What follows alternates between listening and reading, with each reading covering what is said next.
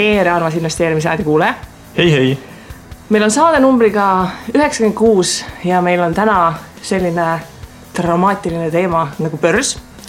Ja selles mõttes me Tauriga siin ise börsi teemal midagi leiutaksime, siis meil on täna vist üks kõige uhkemaid külalisi, kes meil siin seina äärde kunagi pandud on. Härra börs ise. Härra börs ise, et meie stuudios on täna Kaarel Ots. Tere, Kaarel. Tere. Ehk siis, kuidas me sisse juhatame, et kõik, mis läheb börsil hästi või siis kõik, mis läheb börsil halvasti, on Kaarli süü?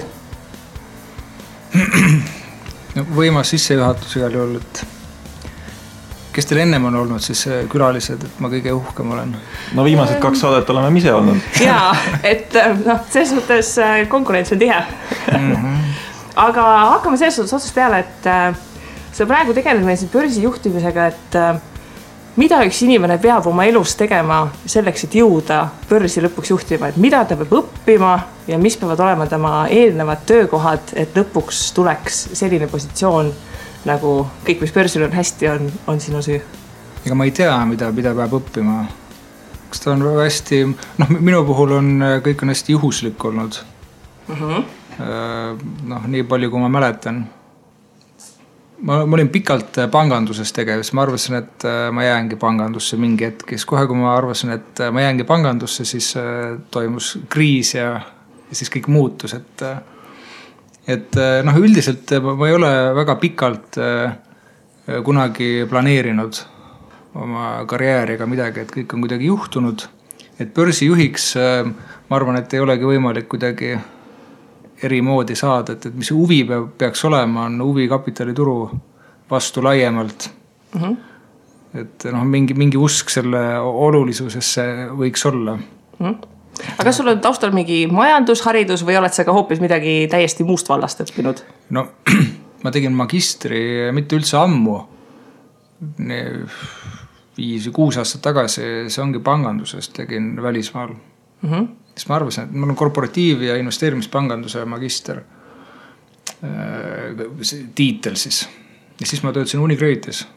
Aga kas bakalaureus on mingisugusel teisel erialal? Ärijuhtimine, täitsa tavaline. Et kui sa mõtled börsi peal, et ta on ju tavaline äri, kui nii võtta. No börsijuhte vist ei koolitata otse magistrikraadiga välja, et ega paljusid teisi alasid tegelikult, et seal on mingid baasteadmised on olulised. Investeerimispangandus selgelt on hea, kui sul on mingisugune taust ja arusaamine. Äri juhtimine, ma arvan, igas valdkonnas. Aga kui sa nüüd pangandusest tulid ja võtsid selle börsijuhi tiitli üle ja hakkasid toimetama, see oli vist aastal 2016 augusti paiku. Jah. Täna me siis teeme aprillis 2017 seda saadet, ütleme 8 kuud on mööda läinud, et kui sa esimese hooga sinna sisse läksid, siis kuidas sa nägid seda börsi, et kas see oli pangandusest nüüd täiesti teistsugune, et midagi täiesti uut või ikkagi, nagu sa ütled, et mingisugune panganduse pidepunkt on olemas ja tegelikult see kandus ka börsi edasi? No ma arvan, et mis kandus edasi sinna börsi on ikkagi kapitalituru see puutepunkt.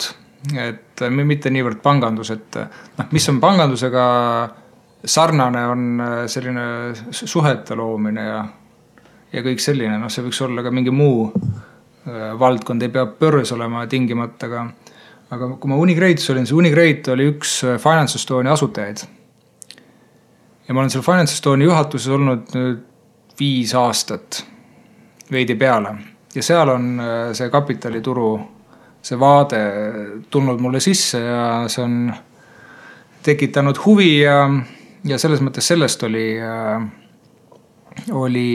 kasu. Enne kui me nüüd detailselt seda Balti börsi siin lahkama hakkame, siis kuna me oleme nimelt siiski investeerimisraadio, siis tuleb see küsimus ära teha, et Kaarel, kas sa ise ka investeerid ja siis kuhu sa investeerid?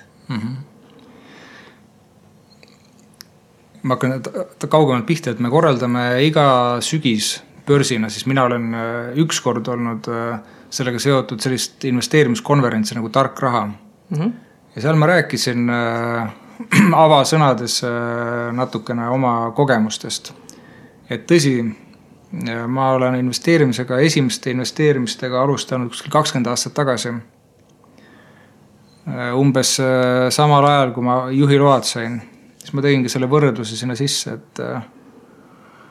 et mõlemad need esimesed paigused lõppesid väga halvasti, et ma oma auto crashisin kiiresti ja oma esimestest investeeringutest ma mäletan isegi äguselt, aga need ei olnud väga teadlikud ja need ei läinud hästi. Aga ma olen jätkanud.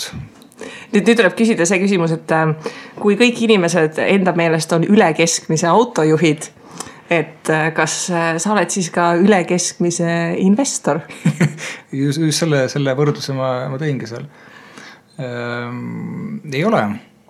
Ma ei pea ennast üldse investoriks. Tegelikult ka. Aga tegelikult see on ju väga tavapärane, et just algusfaasis investorid saavad kõrvetada, et mina samamoodi olen saanud kõrvetada ja oli nagu valus ja see ongi võib-olla see kooliraha, mis just alguses tasub nagu ära maksta, et sa saadki need vitsad kätte ja vaatad nagu asju teistmoodi, et kuidas sinul oli, et kas siis tuli ka mingisugune teistsugune tunnetus või teine vaade investeeringutele? Ja muidugi.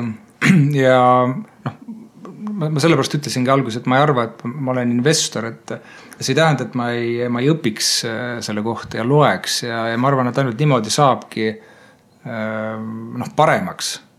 Ükskõik sama selle auto juhtimise näite võib võtta, eks, et sa ju harjutad kogu aeg, eks, et saada paremaks. Ja üks asi on kogemus, aga ka väga palju kirjandust on. Keegi just ütles, et ta ei mäleta, et oleks nii palju investeerimisest kunagi kirjutatud ja räägitud kui praegu. Ma arvan, et see on nii, et kes tahab, see leiab võimaluse õppida, ennast arendada. Et mina tegin täpselt samamoodi, et alguses läksin lihtsalt mingisuguse massiga kaasa, see on selline klassikaline viiseks ja praeguseks ma olen teinud mingid otsused, et kuhu ma olen paigutanud raha, ma üritan aru saada sellest, miks ma seda olen teinud, mida ma ootan sealt aga põhimõtteliselt kokku võttes ma ütleks, et ma olen ikkagi äärmiselt selline passiivne investor. Osaliselt mul on huvide konfliktid investeerimisel ja mingid keelud töökoha mõttes, aga üldiselt ka, et ma olen selline pika vaatega ja mitte päris selline osta ja unusta tüüpi, aga osta ja hoia, jah? Ütleme, see on ka mul, see taktika on veidi muutunud, aga ikkagi aastaid on olnud selline, jah. Siin vahepeal lipsas sisse selline investeerimisbuumi mõte või et täna on see aeg, kus siis hästi palju infot nagu kätte saada. Et kuidas sinu vaade üldse sellele on? Kas meil on investeerimise buum, kas meil on midagi käest ära läinud või on see pigem nagu hea asi, et inimesed ennast harivad investeeringute teemadel? Ma olen täiesti veendunud selles, et ei ole buumi, investeerimisbuumi Eestis vähemalt. Kuna kas on viimastel aastatel näiteks tulnud tohutult juurde investeerimisobjekte, kas on indeks rallinud, ma võtan just lühiajaliselt viimasel ajal, ei ole tegelikult. Kui vaadata nüüd pikemat aega tagasi, siis jah, 2009 kevadest meil oli indeks, Tallinna indeks siis 4 korda kasvanud, päris okei kasv, aga see on pikk aeg tegelikult. Viimasel ajal minu isiklik veendumus on küll, et kirjutatakse, räägitakse sellepärast, et intressid on nullis ja otsitakse lihtsalt väljundid põhimõtteliselt või mingid paigutusvõimalusi oma rahale. Hirmus, et äkki põleb ära kontol. Ma arvan, et see on see, et ma tõesti ei tunne, et meil oleks investeerimisega börsil just käest ära. Et igasuguseid muid lahendusi tuleb ka muidugi kogu aeg juurde, et mida me ka hoolega jälgima. Aga kuidas need muud lahendused on, et kui nüüd börsist ei räägi, vaid üldse, mis on väikeinvestoritel? Tauri tahab ikka ühisrahastusest väga küsida. Ma ümber nurga üritan sinna jõuda, et täna on ju selline küllaltki reguleerimata ala veel nagu ühisrahastus, kus siis väikeinvestorid oma esimesi eurosi võib-olla katsetavad, sellepärast, et see asi on lihtne, et 5 või 10 eurot paned kuskil investeeringusse, see on tehtav, et börsile minna on vaja natuke suuremat summat, et see kulud ennast ära nagu tasuksid ja oleksid mõistlikud. Et kas see börsiväline tegevus on siis kuidagi käest ära läinud?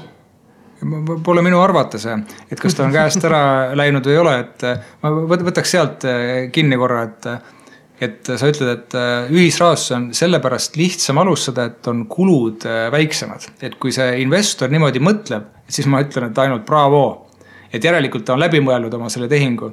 Mis ma olen kuulnud on see, et väga paljud ei mõtle üldse seda, et miks ta selle raha paneb, kuidas ta selle raha kätte saab sealt pärast. Ühisrahastusi on ka väga erinevaid. Et kui ma ikkagi panen mingisuguse, ma ei tea, lillepoti tootjasse raha, saan mingi osaluse sealt, et mis on mu see plaan siis. Kas see on mul dividendi, mingisugune ettevõtte, kuidas ma sealt välja on. Mida rohkem on see läbi mõeldum, ma arvan, seda parem. Mida rohkem on alternatiive, seda parem. Ma usun, et ühisrahastus ei kao mitte kuhugi, aga ma usun, et seda mingil kujul reguleeritakse millalgi. Ma pidasin selle lihtsuse all silmas seda, et kui ma näiteks olin tudeng, siis ma alguses alustasin ka just börsilt pihta, aga seal oli see, et kui sa üle hetkel saad aru sellest, et sul on mingisugused tehingukulud seal juures, need söövad sinu tootlust ära, et sa pead ikkagi summa vähe suurema sisse panema, et Tallinna börsi näitel oli see vist äkki 550-600 eurot, mis siis teeks, et ostumüüki tehingutasu oleks 1% ringis. Ja kui sa käid tudengina tööl, sa ei teeni just kõige rohkem raha, siis läks ikka mitmeid kuid aega, et sa selle 500-600 eurot kokku saaksid, et see üks ost teha, et selles mõttes on ühisrahastus on lihtsam minna. Et jah, teine küsimus on loomulikult see, et mis hetkel sa saad seda likvideerida ja kui minusugune väike investor üldse peaks seda likvideerima, et kas see on nagu hea mõte, et võib-olla oleks pidanud selle kriisi kaasas käima ja täna lihtsalt vaatama oma investeeringutele otsa, et taastusid ju küll. Et see välistaks sellist emotsioon müüki, et ühisrahastusel on omad plussid, börsil on omad plussid, samamoodi on miinused ja miinused olemas. Aga Kristi?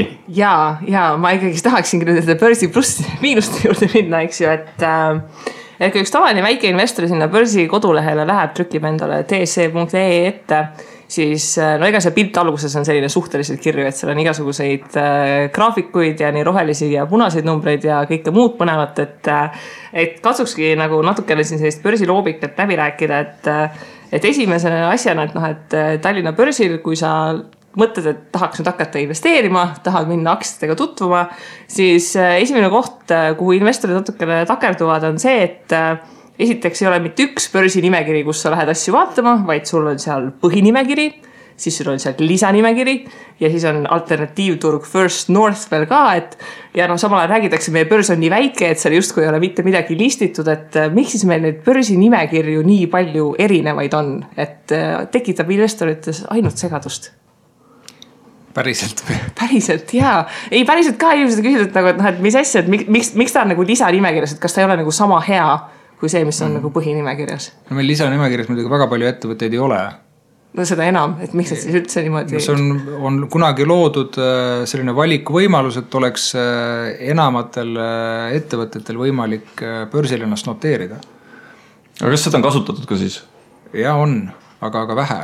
Jällegi, et võrreldes näiteks Lätis on ta eriti popp teema, on see lisanimekiri. Et kuna meil on Baltikumi peal üks nimekiri, me oleme seda integreerinud nii palju kokku kui vähegi võimalik, siis me ei saa seda Eestis eraldi kuidagi muuta. Eesti vaatenurgast, kui ma ütlen, siis meil on tõepoolest on põhinimekiri, fookus, on alternatiivturg ja võlakirja nimekiri. Et lisanimekiri, see ei ole mingi teema, mida me eraldi kuidagi promome või pakume, aga alternatiivid on olemas. Ja ma arvan, et investori vaatenurgast küll ei tohiks, ma panen selle muidugi endale kõrva taha, et on segane, aga need selgitused ja need ettevõtted ja tutvustused ikkagi on seal igal ettevõttel taga, et kui on ikkagi natukenegi huvi teha teine klikk ka, et siis saab info kätte sealt. Inimestel on tekib lihtsalt see tunne, et miks, et kui meil neid börsi ettevõtteid seal paarkümmend kokku on, et miks me neid siis veel eraldi nagu segregeerime, et seal on üks põhjus peaks olema, et see kas või see raamatupidamisliku kajastuse täpsus ja mingid sellised asjad, mis ütleme väikeinvestorile pigem jäävad ikkagi natukene kaugeks. Ma olen nõus sellega jah, et tegelikult nagu ma varem kui ütlesin, et me ei fokusseeri sellele lisanimekirjale, aga me rohkem ei saa sealt midagi ära lihvida, et alternatiivturg on alternatiivturg, ta on täiesti eraldi seisev, eks ja põhinimekiri on põhinimekiri.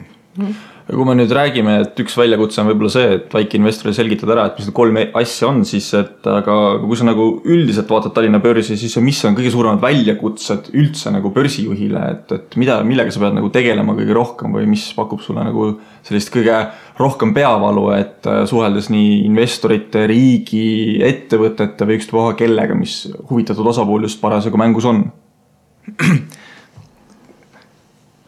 Kui ma võtaksin seda peavaluna, siis ma tõenäoliselt oleks läinud sinna tööle. Et ma ju teadsin, mis need väljakutsed on. Te ise teate samamoodi. Väljakutsed on need, et meil oleks rohkem ettevõtteid ja ütleme, mitte lihtsalt rohkem ettevõtteid, aga meil on mahtu vaja börsile. Mitte tüki arvu, aga mahtu. Mis annab meile? Kellele annab? Börsile, inimestele, kes on börsiga seotud, väikeinvestorid, riik, börsijuhtkond. See tähendab, et Eestis oleks rohkem raha. Kuidas seda rohkemat raha peaks nagu nägema see väike investor, et kas lihtsalt see tehinguid tehakse rohkem või kas see mingisugune kapitaliturg hakkab paremini meil toimima või mis see mõte on, et rohkem raha oleks nagu parem või rohkem mahtu oleks parem? Jah, hakkab toimima paremini. Et minnes ajas tagasi 10 aastat kuskil, et ega börs ei ole kogu aeg olnud nii väikse käibega, nagu ta täna on, ja sellise turuväärtusega, nagu ta täna on. Täpselt ei mäleta, aga meil on käive olnud peaaegu 10 korda suurem. Ja sellel hetkel, kui ei saanud veel internetipangast paari klikiga. Just nimelt, et teil kindlasti tuleb mingisugune selline karm küsimus ka börsi kohta, et kas ta on varju surmas või mingi muu. Me küsime natuke teiste sõnadega. Aga ma ennetan seda siis, et meil börsil siis või minu kolleegidest keegi ei usu, et börs on varjusurmas kuidagi, et börsil on vaja, kui ma enne ütlesin, et mahtu, et ma selgitan, miks meil mahtu on vaja. Et Robert Kitt kirjutas 12 aastat tagasi, et vaadake, et kui börsilt läheb ära Hansapank ja Telekom, siis tõenäoliselt läheb börsilt ära 70-80% välisraha, mis täpselt on juhtunudki. Ja nüüd kui sa küsid, miks seda on vaja, me tahame seda välisraha tagasi saada see. Et Eestis seda kokku ei korja. Sellist mahtu. Miks on oluline? Maaklerid, kes on töötanud sel ajal, maakleritena siis, on kirjeldanud, et kuidas siis äri toimis. Helistas mingi suur fondijuht kuskilt välismaalt, tahtis osta Hansapanka. Reeglina Hansapanka või Telekomi siis. Siis ta ostis selle Hansapanga või Telekomi ära ja siis ta küsis, et on teil seal veel midagi huvitavat. Ja selles pildis ei ole mitte midagi muutunud tänaseks. See on täpselt sama. Meil on vaja neid liideraktsiaid, et me saaksime seda välisraha siia. Kui me saame seda välisinvestori huvi uuesti selle regiooni vastu, siis tõenäosus lihtsalt on suurem. Seda ei saa ju garanteerida, et ka keskmised ettevõtted, kes soovivad börsile tulla, neil oleks lihtsalt lihtsam kaasata raha, et nad ei peaks sõltuma ainult siis kohalikust jaeinvestorist ja kohalikust pensionifondist. Sellega on, me ei tahtnud küsida mitte varjusurma kohta, vaid Tallinna börsi kohta on selline huvitav väljend, et sama põnev nagu värvi kuivamise vaatamine, oled vast seda ka kuulnud, eks? Suures ei ole. Ei, siin on 2 huvitav väljend, üks on see, et sama põnev kui see värvi kuivamise vaatamise ja teine on, mida meil vist siis kui Postimees Kristi Maaneberg käis, ütles, et kuidas oli, et kui Tallinna börsil ei toimu mitte midagi, siis Läti ja Leedu börsil ei toimu sedagi. Et siin on mingid sellised huvitavaid paroole nagu selles mõttes tal oli väga tõsi nagu oma mõtetes või sõnades sees, et ma võtsin välja esimese kvartali käive siis üldse nagu Baltikumi põhituru kohta ja 10-st siis 7 käive poolest esimest või mitte esimest või 10-sse kuulub siis 7 ettevõtet, mis on siis Tallinnast pärit. Olympic siis neist kõige suurem, mis tegi siis esimeses kvartalis umbes 11,3 miljonit ja selle 10. koha siis lõpetab 1,3 miljonilise käibega, et ka juba seal on väga suured vahed sees. Aga tõepoolest siis siin 10-sse mahub ainult 3 Leedu ja mitte ühtegi Läti ettevõtet, et Läti ettevõtted tulevad veel tagant poolt. Aga kui need börsiprobleeme lahendada, et selles suhtes meie väikeinvestoritena oleme ka nagu selles suhtes, mida rohkem valikut, seda parem, eks ju, et siin meie uue valitsusega on eriti nagu teemaks kerkinud see, et äkki meil börsile võiksid tulla siin riigiettevõtete vähemusosalused, et eks väikeinvestor oleks nagu väga õnnelik, kui ta saaks meil siin Eesti Energiat või Eleringi või midagi muud põnevat omada, et kas see võiks olla äkki see koht, kus riik midagi otsustavat teeb, sest et ma usun, et kui meil riigiettevõtted börsile tuleksid, siis äkki mõni Rootsi fondijuht ka helistaks, et sinna paigutaks natukene raha. Jah, ma arvasin, et see on elementaarne. Et see ongi, et ma olen seda lihtsalt nii palju rääkinud juba. Aga miks ta reaalsuseks ei saa? Nagu ta saab ju. Et ma täna kohtusin ministri Simsoniga, siis et mina võin küll ainult tunnustada, mitte ainult teda, aga kogu seda uut koalitsiooni selle eest, et on põhimõtteliselt välja öeldud 2 ettevõtet, mis viiakse börsile ja millega töö käib põhimõtteliselt. Et kui tulla selle varasema jutu juurde, et meil on vaja mahtu, eks. Ja miks ma ütlen, et see on nii elementaarne, et riik peaks siin aitama, on see, et sealt tulebki see maht. Et fondijuht, kes täna, te teate seda, et Eesti on, kuidas seda liigitatakse regiooni mõttes, et on frontier market. Jah, et see ei ole selline prioriteet 1, 2 ega 10 ühelegi fondijuhile. Et siin on vaja sellist huvitava riskisusega, ma pean silmas madalaga, ja mahtu. Et ei peaks väga nokkima eri pool ringi siis. Ja riigiettevõtted on üks võimalus. Loomulikult jah, võib öelda, et võiks olla nagu veel ambitsioonikam, aga ma arvan, et hakkaks pihta, teeks need asjad nüüd kvaliteetselt ära. Vaatame, kui palju on üldse sellel jaeinvestoril huvi selle kohta. Kes tuleb välismaalt siia märkima ja läheme siis edasi suuremate tükkidega juba, nagu sa nimetasid, eks, et Energia, Elering, Omniva kindlasti võiks olla. Inimesed suuresti vihast juba ostaksid Omniva osalust, kelle pakid kunagi kuskil ära on kadunud. Aga kas erakapitalil oleks sellist võimekust, kes võiks nagu turule ja kes tõesti nagu kõigutaks seda välisinvestorit, et kas meil on sellised ettevõtted siin Eestis, keda nagu börs vaataks, et seda ettevõttet tahaks küll, et siis ilmselt asi nagu elamneks kõvasti? Ma toon sellise näite, et ma ei kavatse ühtegi ettevõtet nimetada, et loomulikult on, aga ma selle värvi kuivamise kohta ennem ütlen ühe kommentaari, et ma käisin üle-eelmine nädal vist oli see Brüsselis oli üks workshop, mille on kokku kutsunud Euroopa Komisjon ja see keskendub 11 Euroopa riigile. Need on kõik idabloki riigid, nii nimetatud. Ja see, milles point siis? Eelmise aasta lõpus koostati üks aruanne nendest samadest 11 riigist siis. Et miks? Kui sa vaatad igasuguseid neid kapitalituru statistikaid ja tulpdiagramme, siis tõepoolest see Eesti, Läti, Leedu, Bulgaaria nad kaovad sinna ära. See on nagu hoomamatu vahe. Kui sa nüüd võrdled neid 11 riiki, siis sa näed, et nad on väga sarnased. Ajalugu on sama, jõukuse tase enam-vähem sama, et see, kust nad tulevad, on enam-vähem sama. Ja siis näed, et nende kapitaliturud töötavad enam-vähem sarnaselt. Ainus erand seal on Poola. Ja Poola tõmmati käima selle pärast, et riik ütles, et pensionifondid peavad investeerima Poola ainult 80%. Et see tõmbas selle asja käima. Muidugi võib öelda, et riik on suurem ja nii edasi. Et ega ei ole ühelgi nendest riigist. See oli suur ümarlaud ja kõik need riigid olid seal esindatud. Kõige kõvema häälega kaeblevad need riigid, kelle läheb meiega võrreldes kõige paremini. Ehk et Poola, Tšehhi, Horvaatia, Ungari. Mis neid ühendab on see, et seal on suuri tööstusi. Nad on ise suuremad riigid ja seal on SKP on suurem. Et see on, aga kui me vaatame suhtena SKP-sse, kõiki neid käivet, börsi, siis market cap, turuväärtust, enam-vähem sama lugu.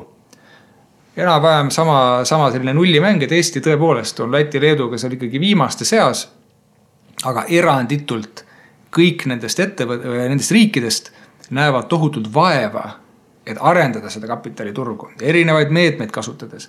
Kus on riik juba teinud mingisugused konkreetsed sammud, kus on planeerimas, et see on täna on nagu väga kuum teema Euroopa Komisjonis. Ja seal on Eestit näiteks on, EBRD on nõustanud ja me üritame seda kindlasti arendada veel edasi. Kui me sellest Poolast natuke räägime, et 80% pensionifondide mahust on suunatud Poola ja mitte mujale, siis kas see ei ole üks investorite suurimatest vigadest, et see on see home country bias või sa oled nagu koduturule suunatud väga suures osas oma investeeringutega ja siis, kui see koduturg ära kukub, siis sul ei ole seda hajutatust, sul ei ole tegelikult kaitset sellel pensioniturul, et pension on ikkagi ju tulevikku vaatav tööriist, mis peaks siis tulevikus kellegile hakkama pensionit maksma, aga kui koduturg on sel momendil on käpukil, et mis siis saab? See on fakt, et sul ongi see home country bias. Ma ei räägi pensionifondidest, see on igal pool, seda on uuritud. Just. Et selle vastu ei saa lihtsalt, et see on niimoodi töötab. Mis poolakaid puudutab, siis see tõmbas selle käima. See oli asja point, et see, mida me tänagi mõtleme, et kujutleme, et meil tuleb sadam, siis tuleb Enefit, siis tuleks veel midagi, tuleb Elering näiteks tuleb börsile. Et see on ju tegelikult on ühekordne raha sisse vool, põhimõtteliselt võib öelda. See eesmärk peaks olema, et ta elavdab, et sealt ta peaks siis hakkama ise tööle. Ma toon ühe sellise võrdluse siia juurde, et me nüüd oleme teinud enda ruumides infohommikuid ja nüüd reedel muuseas on järgmine, mis on suunatud väike keskmistele ettevõtetele, et tutvustada seda alternatiivturg First Northi. Meie vaatenurgast täiesti nulli mäng, me ei teeni mitte midagi sellega. Et lihtsam oleks sellega mitte tegeleda. Meie võtame seda kui enda sellist tootearendus siis, et kui me seda ei arenda, siis vaatame tagasi 3 või 5 aasta pärast ja avastame, et ise ei läinudki käima. Ja täpselt sama on nende riigiettevõtetega ja selle käima tõmbamisega.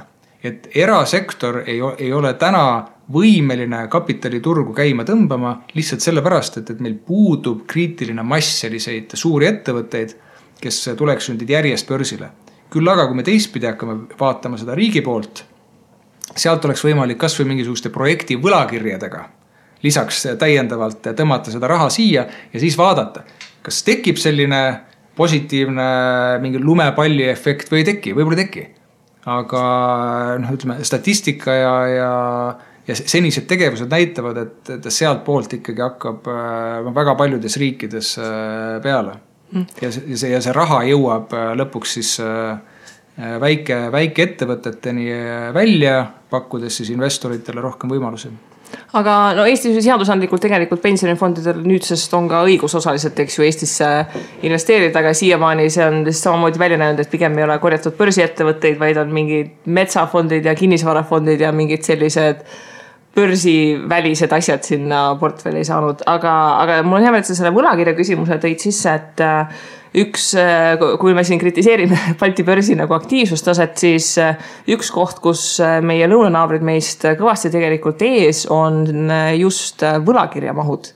Et kas nagu Eestis, et milles on nagu see probleem, et kas võlakiri kuidagi nagu instrumendima ei ole populaarne või millest on selline erinevus nagu tulenenud, et isegi kui riigi võlakirjad nagu välja jätta, siis ka eraettevõtted ei ole nüüd, enne kui nüüd siin viimase aasta jooksul LHV ja Inbank ei ole väga palju võlakirja kui instrumenti kasutanud. Minu arvates, et mul ei ole mingeid täpseid andmeid, aga minu arvates on see ikkagi pankadest tingitud. Et meil on Eestis ikkagi väga head pangad. Nii. Ja vanast töökogemusest mäletan, et kui me kohtusime kuskil Kesk-Euroopa, siis kõik imesid, et kuidas meil on intressitasemed nii all. Meil on lihtsalt, meil on tohutult alla pekstud intressitasemed, et siit on väga lihtne laenu saada. Kui me mõtleme nende Rootsi pankade peale, kes meil kontrollivad turgu, sealt tulid eelmisest kriisist väga hästi välja. Kõik on nagu väga okei olnud selles suhtes, et me ei tahaks seda Lätit ja Leedut nagu kommenteerima hakata, et mis seal nagu teistmoodi on või seal on ettevõtted natukene teistsugused. Aga ütleme, mis ma olen kuulnud mõned poliitikult on see, et laen on odavam võtta. Et ettevõtja poole pealt, sa peaksid samamoodi seda kalkuleerima. ainus vahe on see, et kui riigi poolt vaadata seda, siis sinna peaks juurde nüüd panema selle, et kui palju maksab see, et sa tegelikult annad võimaluse kohalikule jaeinvestorile selle võlakirjaga, kohalikule pensionifondile selle võlakirjaga. See raha jääb Eestisse, mis sa nendele intressidena maksad. Ja see tegelikult see otsus, et sa teed võlakirja, mis on mingi paarkümmend punkti võib-olla kallim, sa arendad sellega kapitaliturgu.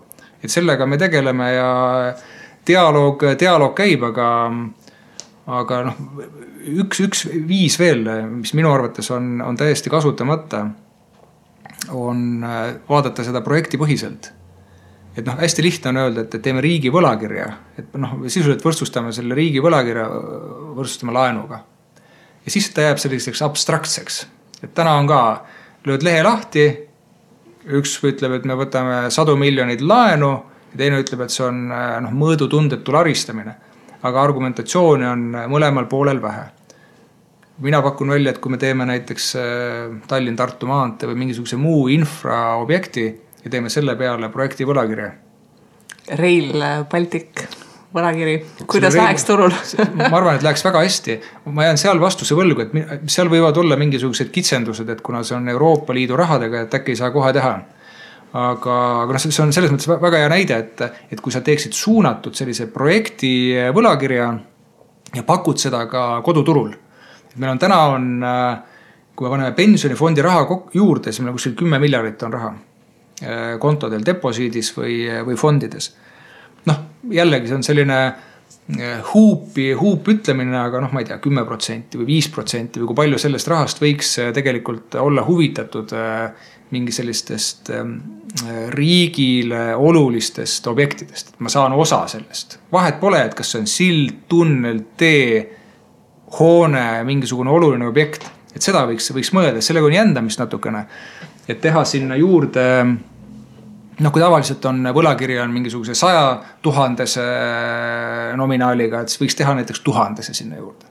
Et investor saab märkida näiteks 100 miljonist, ma ei tea, 4 või 10 või sellist harjutust võiks teha. Miks ta täna üldse nii keeruline on, et tihtipeale ka võlakirju vaatame, siis need nominaalid ongi 50 000 ja 100 000 üks tükk, et nüüd Inbank ja LHV olid need, kes siis tulid 1000 peale, et jah, neid on Läti-Leedu poolt ka näha seal madalama nominaaliga, aga kas see kuidagi mõjutab siis turgu kuidagi teistmoodi, kui me paneme 50 000 versus me paneme täpselt sama mahuga, aga lihtsalt 1000 nominaaliga, et tegelikult kõik saaksid märkida, et miks ei kasutata seda väiksemat nominaali, et miks just minnakse suurema peale? Seda tehakse reeglina välismaal neid suure nominaaliga võlakirju ja seal keegi ei viitsi vaadata mingisugust väikest pudinat. Ehk siis, mis siis loo moraal on see, et Eesti jaeinvestorid on lihtsalt nii vaesed, et tuleb natukene raha koguda, et jaksaks 50 000 nominaaliga võlakirju osta. Aga see ettepanek ongi, et teha, kui me vaatame just riigi poolt vaadates, et tehagi selline kahes osasse, et sul jääb institutsionaalsele investorile jääb suuremas osas ja sa mõtledki, ja sa teed seda, sul ei ole tegelikult ju vaja investorilt raha kaasata ja kõik saavad ju sellest aru, aga sa kaasaksid lihtsalt seda kodanikku, sa kaasaksid seda nullintressiga deposiidi raha ja sa arendaksid seda kapitaliturgu. Et see võiks olla see üllas eesmärk seal taga.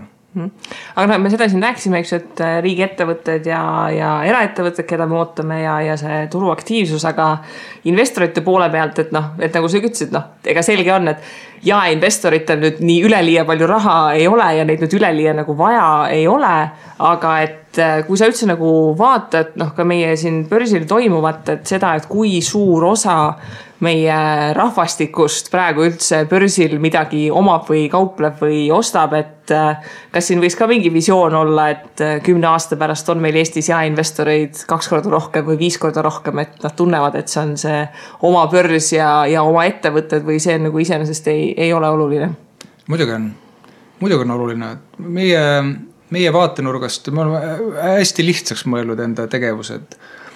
Meil ongi 3 sellist suurt tegevusvaldkonda. On riik, kus on meie sõnumiks on riigi ettevõtete privatseerimine, börsile toomine ja riigi võlakirjad.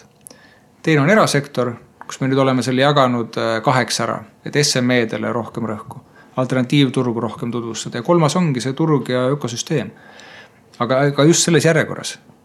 Et mitte vastupidi, et me võime siia tekitada miljon investorit, kuhu nad investeerivad. Ja me kuulume Balti börsidega siis Nasdaq Nordicu alla. Nasdaq Nordic on siis Soome, Rootsi, Island, Taani. Eelmine aasta oli Euroopa esimene börs siis, üks nimekiri. Kõige rohkem noteerimisi ja mis seal tohutult lendab, on see sama alternatiivturg.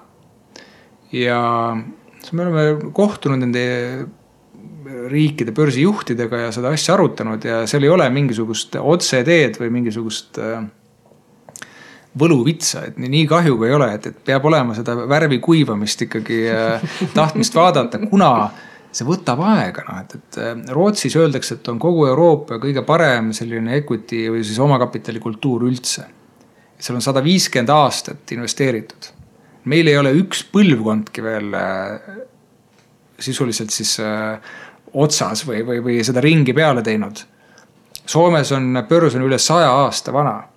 Et meil võtab see aega ja sellepärast see uurimus ka nüüd sellest 11 idabloki riigist, ma arvan, et on väärtuslik ja ma olen seda jaganud ka poliitikutega, et see paneb meid konteksti, et me võime küll öelda, et me oleme enam-vähem sama palju maas, aga benchmarkima me võiksime ennast ikkagi näiteks Tšehhiga, näiteks, ma ei tea, Ungariga, Horvaatiaga. Mitte ütlema, et me ei ole viimane, et meist on veel Läti ja Leedu maas.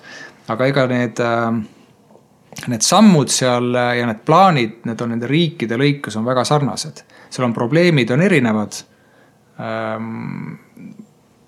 Jah, kas keskkonna mõttes, tehnoloogia mõttes, aga eesmärk on kõigil sama, et oleks investorid, kohalikke investorid rohkem, välisraha rohkem, ettevõtteid rohkem. Kohaliku väikeinvestori perspektiivist vaadates mulle tundub, et LHV nii IPO kui siis võlakirjade emiteerimine pluss siis Inbanki võlakirjade emiteerimine oli ikka sellised asjad, mis kõigutasid neid päris korralikult. Kas võiks nagu tulevikku vaadata selles perspektiivist, et börsile seada eesmärgiks näiteks üks võlakirja emissioon või siis üks IPO aastas, et mida rohkem neid peale tuleb, seda rohkem kui inimesed nagu harjuvad ära sellega, et midagi uut tuleb turule, pööravad pilgud turu poole ja tegutsevad ka sellel nimel, et täna ongi ju see, et meil on nii vähe ettevõtteid seal, et kellega kaubeldakse on mingi 4-5 suuremat on ja sellist uudsust või põnevust nagu ei ole, et siuke alustav väike investor tahab sellist põnevust ka natuke saada, et näed, võtsin LHV võlakirja, et mul on ka nüüd olemas ja saab nagu sõbraga rääkida, et jah, mahu poolest neid ei ole nagu väga palju, aga me peame arvestama seda, et nii-öelda tänane tudeng, kes me sisuliselt oleme võrreldes nagu teiste riikidega, eks ju, me oleme just see alustav, kelle nüüd hakkab vaikselt raha tekkima, et tema on ju potentsiaalne see, kes on 20 aasta pärast väga suurte summadega võimalik juba tegutsema ja siis on juba peale kasvu ka tulnud, et kas see eesmärk üks IPO nii-öelda siis võlakirjaturul või siis tõesti initial public offeringina oleks nagu mõeldav või Eestis on ikkagi ettevõtted liiga vähe, kes täna veel huvituksid sellisest regulaarsusest? Jällegi, et ajad võivad ju muutuda, et intressid võivad tõusta, igasugu asju võib juhtuda. Et ma selle numbri osas, mul ei ole arvamust, et kas see võiks olla üks, loomulikult võiks olla mingi regulaarsusega IPO-sid, kus me näeme, et võiks olla mingi regulaarsus on selle alternatiivturul. Alternatiivturg me näeme, et võiks olla selline mõne miljoni kaasamiseks juba. Et mõne miljoni kaasajaid on Eestis päris palju. Et kes võiksid arvestada seda kui üht alternatiivi. Ja neid me oleme mõelnud, et tuleks üks kvartalis näiteks, et tekitaks turule sellist positiivset suminat, annaks mõista, et see on üks võimalus ja turul toimub, et andes signaali ka jaeinvestoritele. Aga me mainisime ka natukene seda Eesti ja Skandinaavia sidemeid, sugemeid, et seda ideed on ka päris palju välja käidud, et äkki see saladus, kuidas meie börsimuresid lahendada, oleks see, et selle asemel, et me oleksime siin oma see Baltikumi konnatiik, et meid kuidagi ikkagist süsteemselt kokku-lahku liita siin põhjapoolsete börsidega, et nagu ma aru sain, siis siin mõned kuud tagasi tuli see uudis, et nüüd rootslastel on vist lihtne Balti börsilt aktsiaid osta, et äkki oleks võib-olla see börsi eraldamise koha pealt see teistpidi suunas, et Eesti investoritel oleks lihtne kuidagi Helsingi börsilt või Stockholmi börsilt hakata asju ostma, et äkki niipidi integreeruma hakata. Kõik võib olla. Nii, aga tõenäosus, et see juhtub? seda on raske kommenteerida, et seda on ju arutatud loomulikult, et kas sellest oleks kasu või ei oleks kasu. Et ma olen isegi küsinud meie emitentidelt, et mis siis oleks, kui oleks koos, et arvamused lähevad lahku. Et kes ütleb, et me kaoksime täiesti ära ettevõttena, siin on nimekirja, kes ütleb, et loomulikult, et me saaksime ligi siis sellele Rootsi rahale. Et mul ei ole kindlat veendumust, et üks on õige. Et jah, loomulikult ta sellise ühise nimekirja mingi võlu seal on, aga võtame teistpidi, et mis kasu on siis Skandinaavia nendel börsidel, et saavad Eesti, Läti ja Leedu sinna juurde. Meil on nii palju ägedaid ettevõtteid siin Eesti, Läti ja Leedu. See palju ma paneks nagu jutumärkidesse, aga ettevõtteid siin on. Ja kui me mõtleme, et miks peaks üldse tulema ettevõtte börsile, et see on ju ka tegelikult väga lihtne. Et hästi hea on võtta meil koduleht lahti ja arvutada sealt, et ettevõte peab olema nii suur, et järelikult kõik peaksid tulema. Aga see päris nii ei ole. Et sul peaks olema ikkagi mingisugune ambitsioon. Et me sõnastasime just aasta lõpus endale siin kohaliku turu jaoks sellise visiooni, et kõik ambitsioonikad ettevõtted on noteeritud meie börsil ja kõik ambitsioonikad investorid investeerivad. See on selline... Ja kuidas me seda ambitsiooni mõõdame nüüd? Ambitsiooni on väga lihtne mõõta, et sul peab olema mingisugune soov, kus on kasvada, areneda, sul on raha vaja, eks. Ja sama pole mõtet börsile tulla. Teine on see, et sa võid tahta väljuda oma ärist. See on ka ambitsioon. Ambitsioon võib olla see, et sa tahad anda oma töötajatele parema optsiooni, eks, et sa teed seda noteeritud kujul, eks. Läbipaistvus, avalikkusega suhtlus, kui sa ei taha seda teha, no ei ole börs, ei ole sinu jaoks ja seda on väga palju, et ei soovita oma infot jagada ja veel vähem siis laia avalikkusega, nagu börsi reeglid ette näevad. Samas kõik börsi ettevõtted, kellelt ma olen küsinud, et nimetage mulle, mis kasu on olnud Tallinna börsist üldse.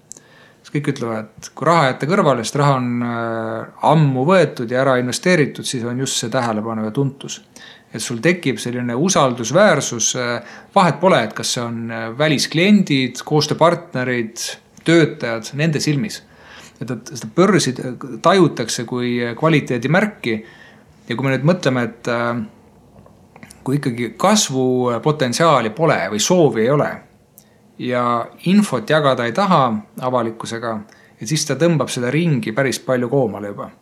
Et kui tundub, et meil on tohutult palju ettevõtteid, siis hakates seda nüüd üks haaval läbi käima, et sealt sellist kasvulugu ja enda, ütleme siis, jagamist avalikkusega, need peavad olema. Kui seda ei ole, siis börs ei ole see koht. Et need ettevõtted, kus äripäeval ütlevad, ei kommenteeri nagu iga küsimuse peale, et neil pole börsil aktsia. Igat asja ei peagi kommenteerima, et börsil on reeglid, et kui tihti tuleb infot jagada.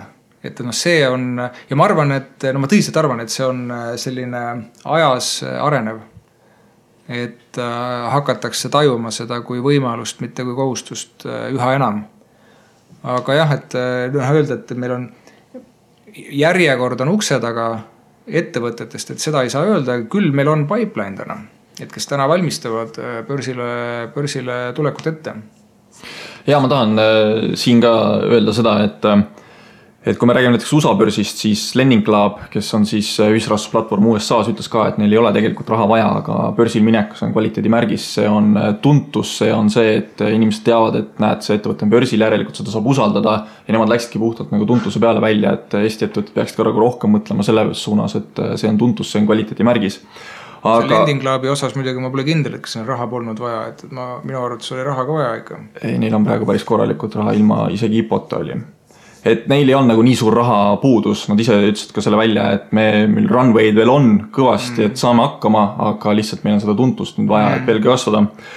Aga kui me siit nüüd tuleme Eestis suunda tagasi, räägime natuke sellest alternatiivturust, siis üks mõte, mis ka on nagu tekkinud, on see, et Tallinna börsi üks endistest juhtidest Kaidi Ruusalepp on siis teinud Funderbeami, mis on siis idufirmadele keskendunud selline Kas börs on vist õige veel? Ja nad nimetavad ennast küll nagu idufirmade börsiks. No ütleme, et see idufirmade börs siis, kuigi nad vist väga avalikult käivad ringis rääkidega, et IPOs are so 2015 või midagi sükest, et need on väga 2015. Aga kas siin ei võiks olla mingisugust sellist kohta, kus näiteks Funderbeam kasvatab ette mingisugused ettevõtted, kes siis nagu kasvavad esialgse nii-öelda selle suurema riskiga antud raha peal, ja siis nad saavad nii piisavalt küpseks, et nad tuleks nii-öelda alternatiivturule, et kas seal mingisugust koostöövormi nagu OMXT ja siis Funderbeami vahel oleks võimalik nagu teha, et ühel hetkel, kui keegi nendest, kes praegu on Shipitwise, Sportlizer, nad on küll täna veel väikesed, aga me vaatame 5 aasta perspektiivis, et kui nad on keegi ikka, ilmselt saab edukaks, et järgmine voor kaasata just selle sama alternatiivturu kaudu. Ja absoluutselt, ega see ei peagi olema Funderbeam, et neid tegijaid on ju palju, ja ma arvan, et ega ei peagi nagu ette kuidagi valmistama seda ettevõtet. See ongi küsimus, et mis on selle ettevõtte arengufaas, et kus sa paikned seal.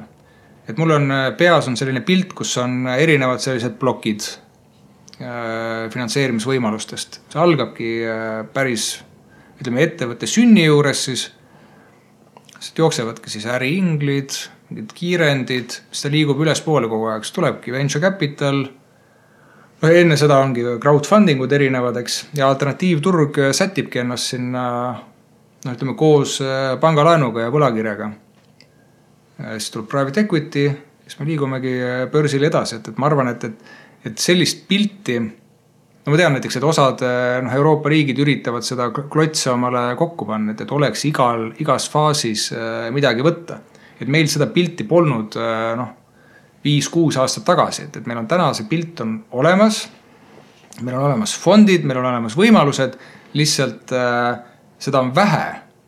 Seda on võrreldes pangalaenuga on seda lihtsalt veel oluliselt vähem kui võiks olla, et sellega peab tööd tegema ja minu soov on kindlasti see, et mida rohkem ettevõtjaid mõtleb nendes kategooriates, et kus ma täna olen, kuhu ma tahan liikuda, mis kujul, missugust finantseeringut mul on kõige mõistlikum kasutada, siis seda parem on. Ei saa öelda, et kõiki siis probleeme või võimalusi on võimalik finantseerida alternatiivturul või pangalaenuga või crowdfundinguga, et igal asjale on oma aeg ja koht, samamoodi nagu on intressimäär, see, kui palju sa annad oma ettevõttest ära, seda, ja mulle tundub, et sellised ettevõtted, ma nimetakski neid võib-olla start-upideks, aga sellised ettevõtted, kes pigem on sellises algfaasis ja kelle ärimudel on selline skaleeritav, kes tahavad maailma vallutada. Et nemad mõtlevadki nendes kategooriates. Nad on teinud läbi oma need pitchimisvoorud, nad teavad, mida on vaja, mis infot on vaja esitada, mida küsitakse, kuidas ma oma järgmise selle raundi teen. Et seal ma näen, et on palju selline, nad teevad teistmoodi. Ja nad teevad teistmoodi sellepärast, et varem lihtsalt ei olnud neid võimalusi selliseid. Varem oli, et kas sa teed oma rahaga või pangalaenuga.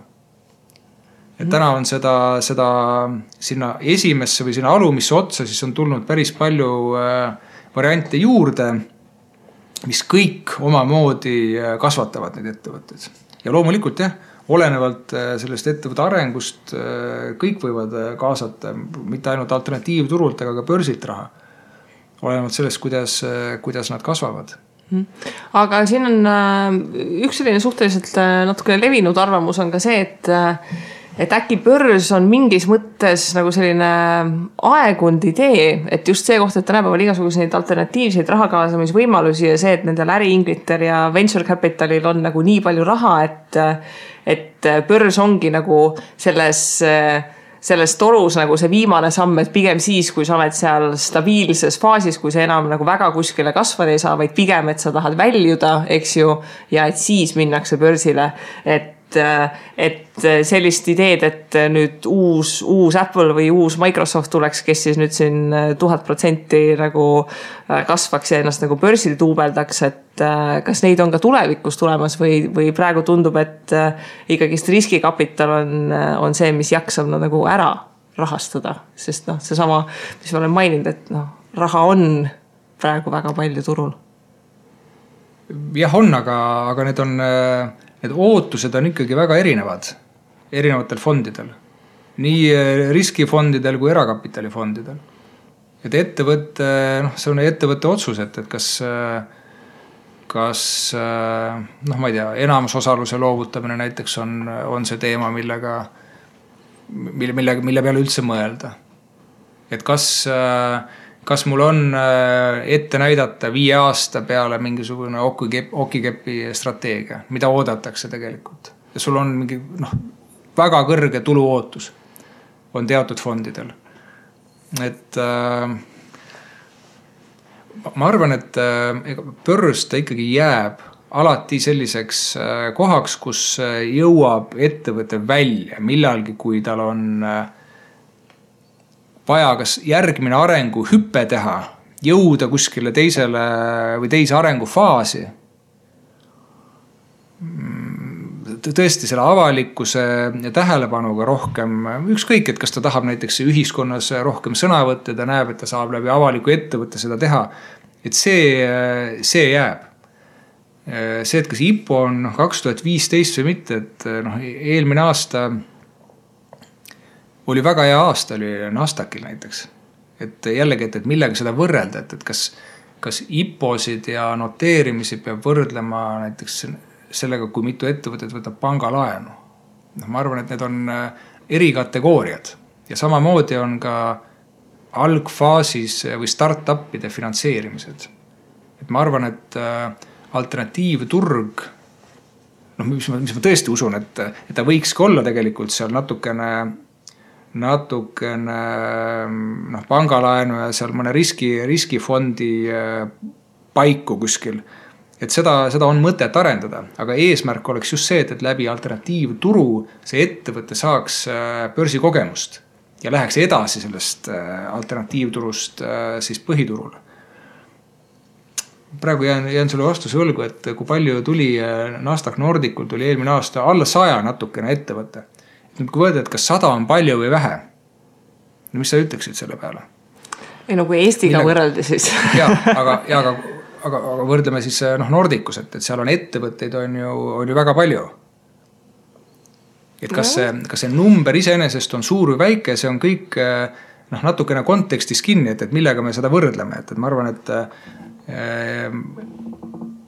et see on väga okei, kui üks selline hästi levinud suhtarv on, võetakse SKP-sse, võetakse börsiettevõtete turuväärtus. Meil on täna ta kuskil optimistlikult öeldes 10%. Nüüd jälle erinevad arvajad on öelnud, et normaalne kapitaliturg on selline, kus oleks 50%.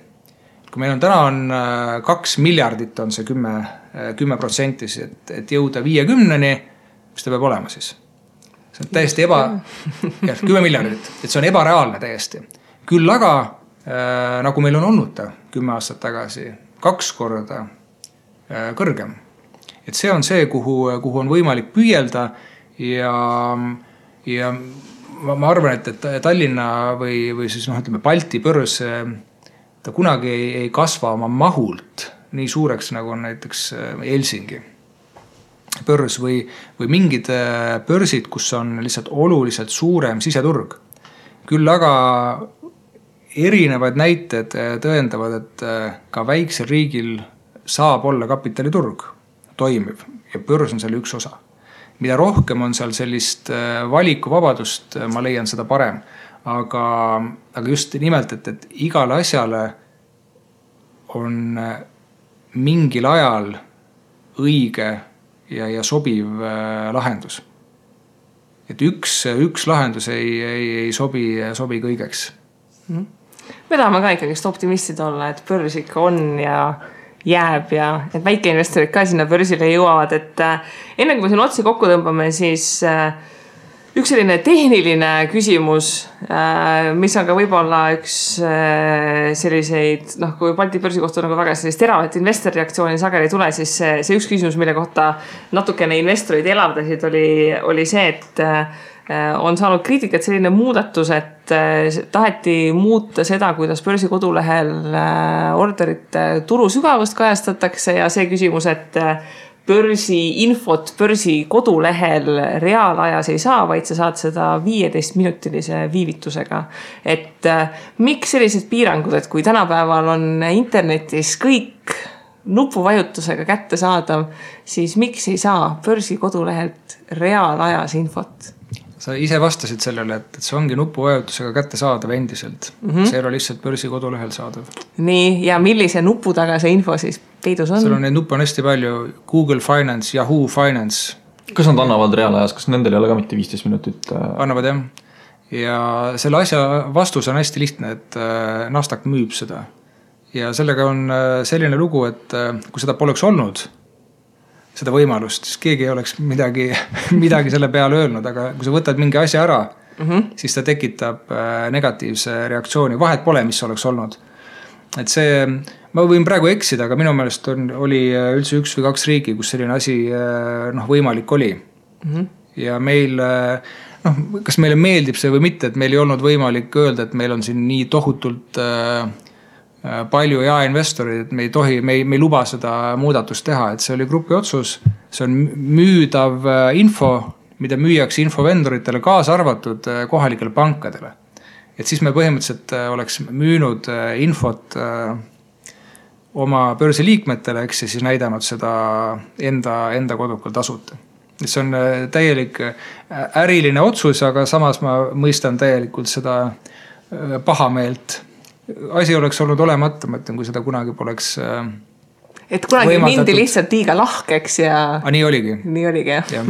Aga kuidas praegu üldse on, et kui tuleb mingisugune hea mõte kellelgi kuskil, siis on vaja ikkagi minna sinna juhtkonna poole üles Nordic Gruppi. Tähendab, Nordic on vist Tallinna börsi omanik, eks ju? Jah, aga meil on mingid arendused on ikkagi, me läheme USA-sse. Aha, USA-sse lausa välja, et seda võimalust ei ole, et mul tuleb nüüd hea mõte, et teeks mingi täienduse kuskile veebilehele, et seda vist ise ei või teha või võib? Lehte, selles mõttes me ei saa ise... Funktsionaalsust just ma mõtlen. Kui sul on mingi hea ettepanek, et kirjuta mulle.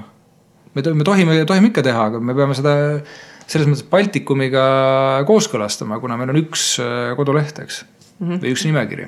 Kas lätlased ja leedukad on ka nõus?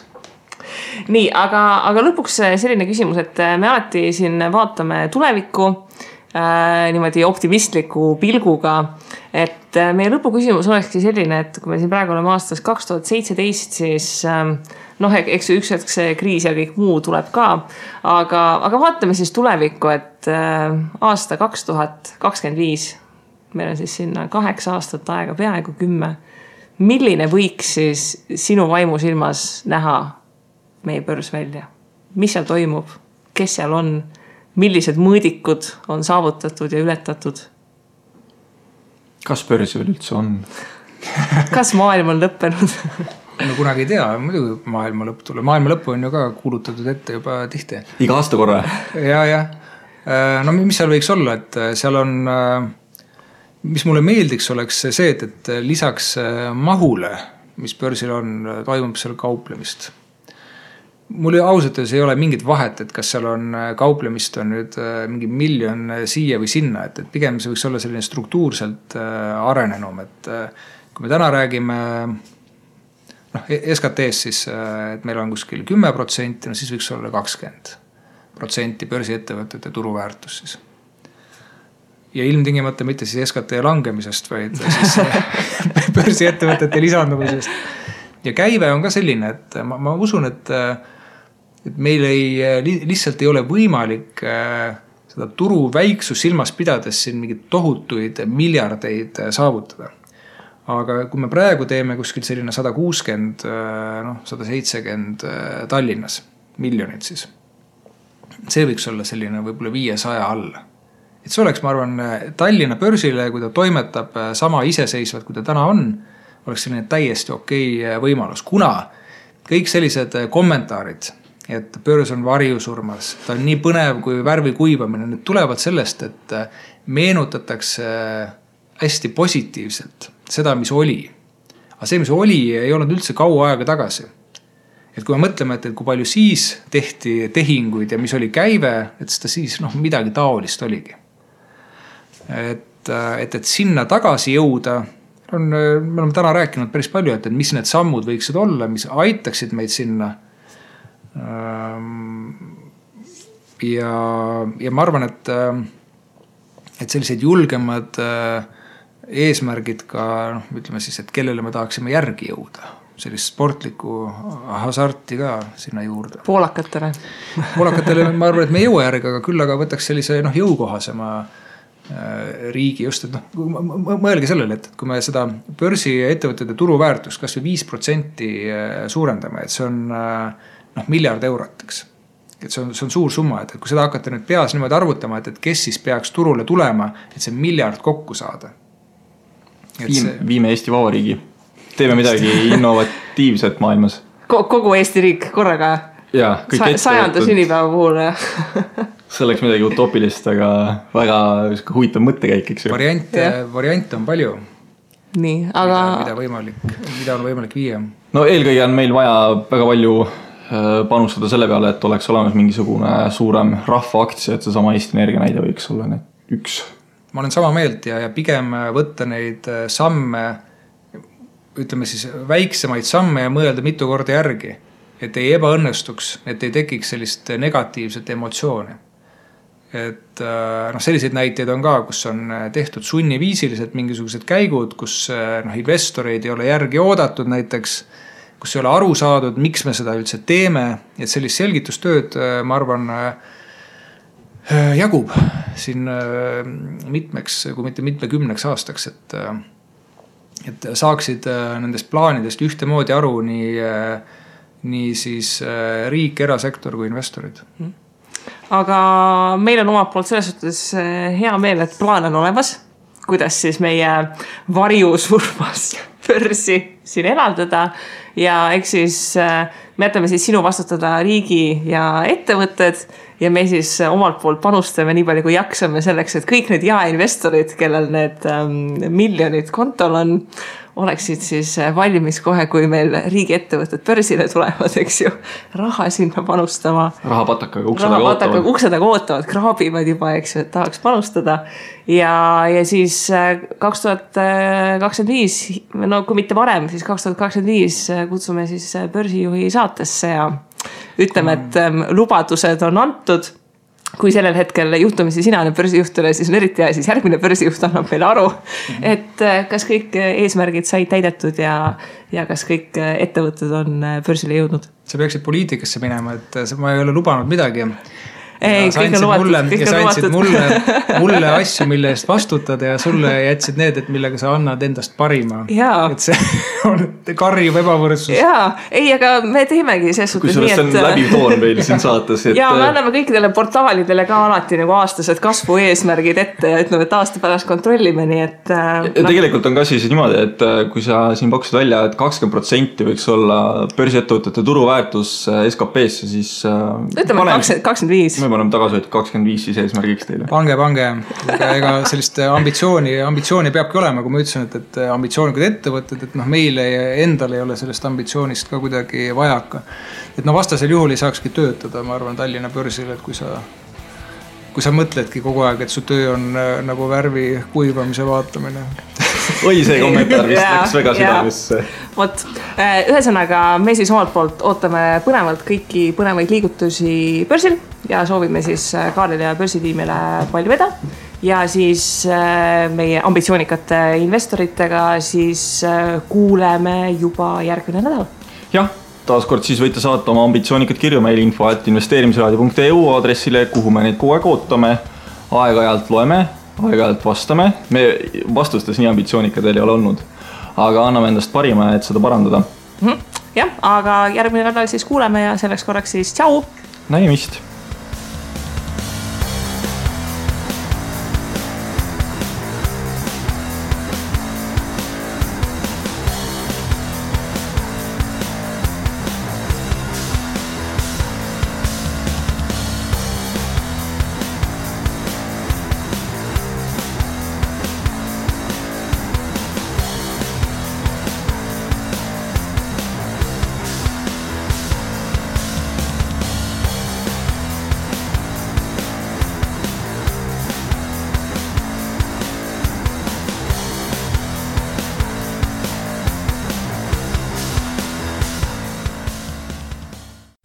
Investeerimisraadios kuuldud tuleb käsitleda kui meelelahutusväärtusega informatsiooni. Me ei jaga investeerimisega maksunu ning kuigi püüame edasi anda võimalikult täpset teavet, siis igasugune investeerimisrisk jääb investori enda kanda. Ükski investeerimisraadios nimetatud tehing ei kätke endast soovitust antud vara osta või müüa.